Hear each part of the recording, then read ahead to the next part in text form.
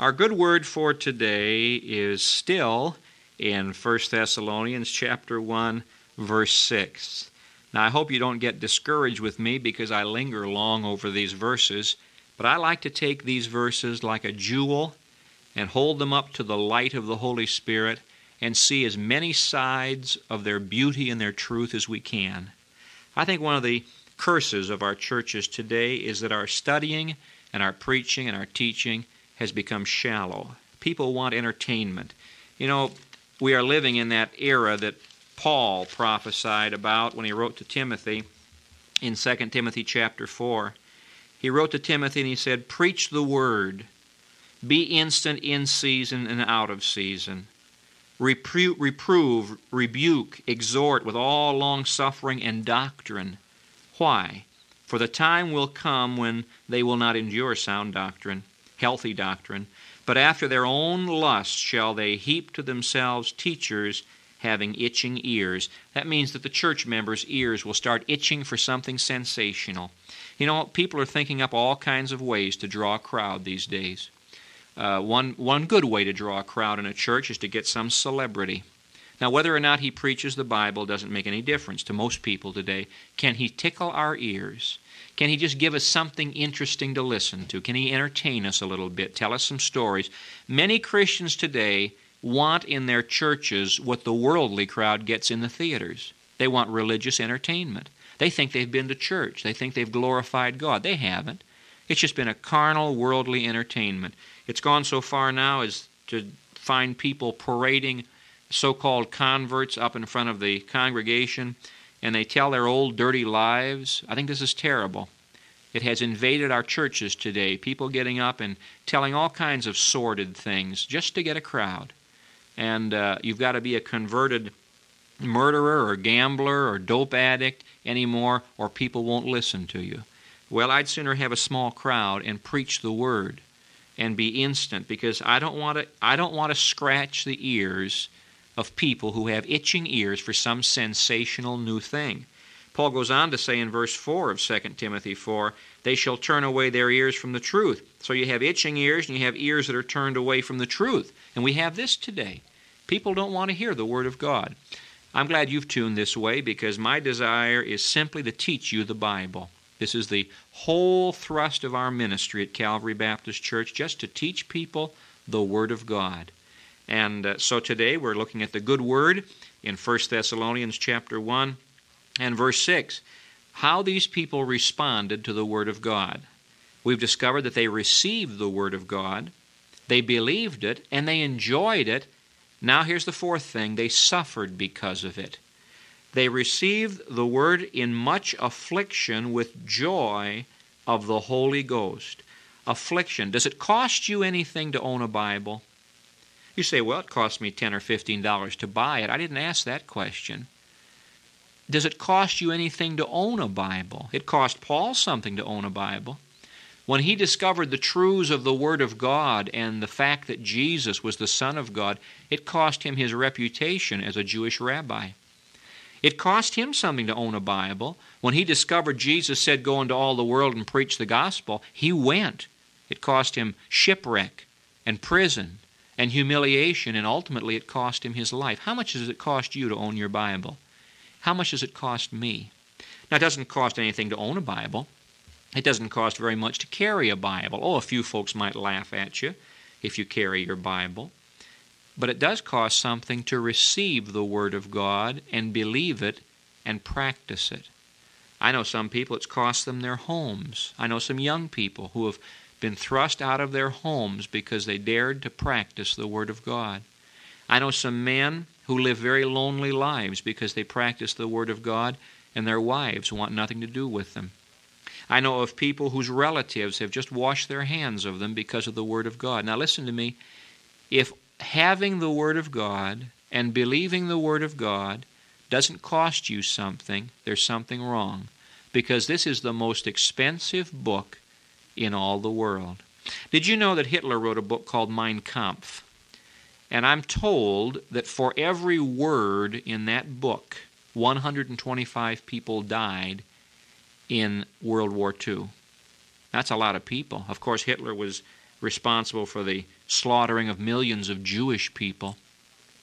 125 people died for every word in Mein Kampf. Now, Christian friend of mine, how much has it cost you and me to receive the Word of God? You know, I get into a lot of Bible conferences. I thank the Lord for the open doors He gives me, and I'm thankful for a church that shares their pastor with other places. It's a missionary ministry of our church, and I thank the Lord for it. It's hard work. Many times I'll go out into a city and preach 15, 20, 25 times a week, whereas if I stayed here in my own congregation, I might only speak 4 or 5 times. So it's work, but it's a great joy.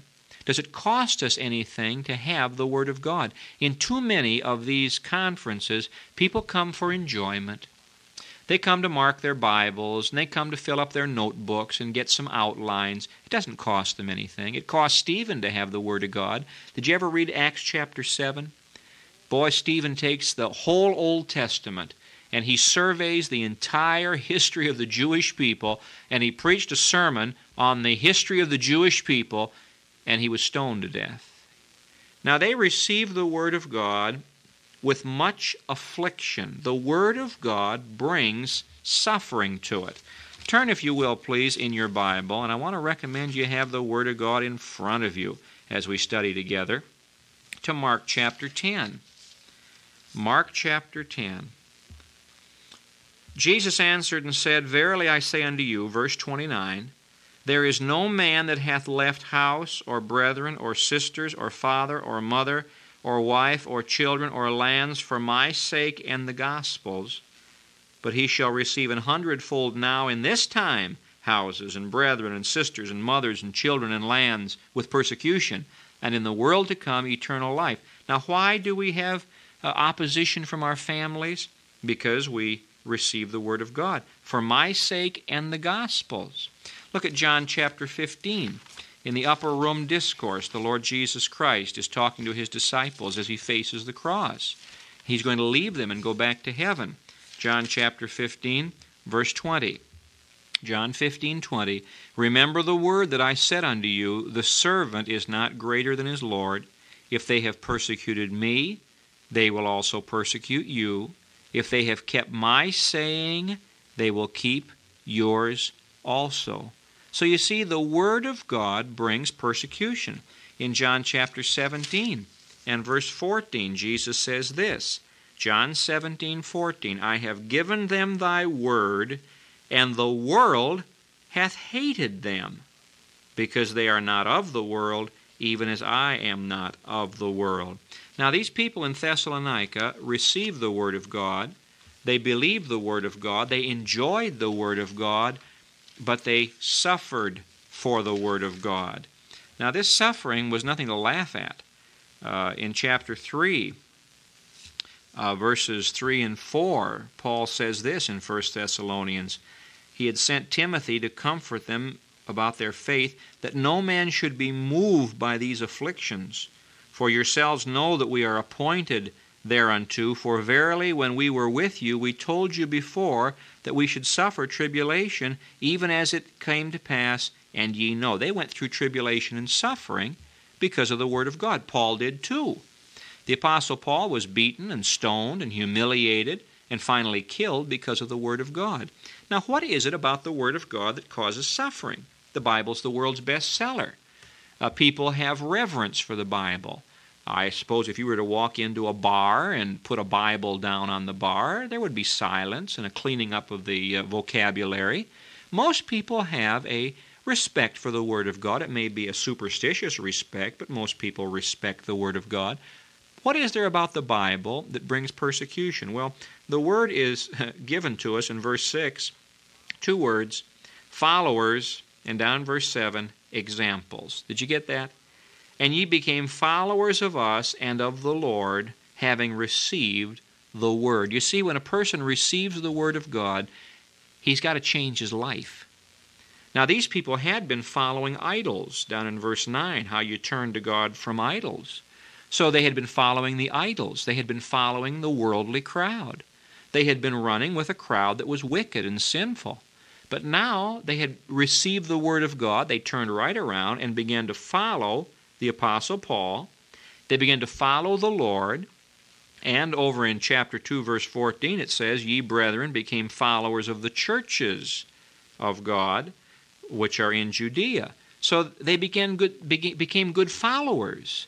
And because they received the Word of God and followed the people of God, they became examples. Their lives changed. Verse 7, "So that ye were examples to all that believe." Now this word examples is the word type. It's the same word used for the prints of the nails in John 20:25. It's an impression made by a blow. It's a type. You go down to the print shop and they have different kinds of typefaces. And they put ink on these typefaces, and then these typefaces are brought against paper with pressure, and an imprint is made. Now this typeface was made by a blow, either by molding or by an impression. Now, Paul is saying here that Christians become examples because of a blow. The Word of God comes like a hammer and carves them. The Word of God comes like fire and melts them. The Word of God comes like water and cleanses them. The Word of God and the Spirit of God change our lives, and we become examples. Now, this is interesting. So many people carry the Bible and read the Bible, even study the Bible, who are not examples. This is tragic. The Word of God, if it is truly and honestly received, makes us to be an example of the Lord Jesus Christ. The Word of God in my heart ought to make me more like the Son of God. Now I want to wrap this little series up before we move into this next study in our next lesson. What is your relationship to the Word of God? That's about the most important question I can ask you right now. People whose hearts are right with the Word of God have no problem witnessing. They have no problem getting along with other Christians. They aren't troublemakers. People who receive the Word of God are useful to the Lord. What is your relationship to the Word of God? These people were an elect people, verses 1 through 5. They were an exemplary people, verses 6 and 7. Because of their receiving the Word of God, they revealed the Word of God and became examples to others. Now we're going to see in verse 8 that they were also enthusiastic people. They didn't just receive the Word of God, they shared the Word of God. And finally, verses 9 and 10, they are expectant people waiting for the Lord Jesus Christ to return. Would you turn now in closing to 2 Corinthians chapter 3? The last verse in that chapter tells us what our relationship ought to be to the Word of God. 2 Corinthians chapter 3. "But we all with open face, unveiled face, hiding nothing, beholding as in a glass, in a mirror, the glory of the Lord, are changed." And that word changed there is the word transfigured. "Into the same image, from glory to glory, even as by the Spirit of the Lord." Now let's look at that verse. The child of God looks into the Word of God, that's the mirror, and he sees the Son of God. And when he sees the Son of God in the Word of God, he is transformed by the Spirit of God into the same image. How do you become like the Lord Jesus? Through His Word. The more of the Word we appropriate and appreciate and apply, the more of the Word of God we memorize and meditate on. Oh, meditation's a lost art today. People waste time watching TV, reading silly books and newspapers. Do you take time to meditate on the Word of God? Meditation is to your soul what digestion is to your body. If you eat food and don't digest it, you'll die. You eat the Word of God and let it digest in your soul, and you'll grow and become like the Lord Jesus. How wonderful it is to have the Word of God. Well, this is What's the Good Word? And my name is Warren Wiersbe, and I'm the pastor of the Calvary Baptist Church in Covington, Kentucky. Thank you for tuning our way, and we'll be together next time in 1 Thessalonians chapter 1 on What's the Good Word?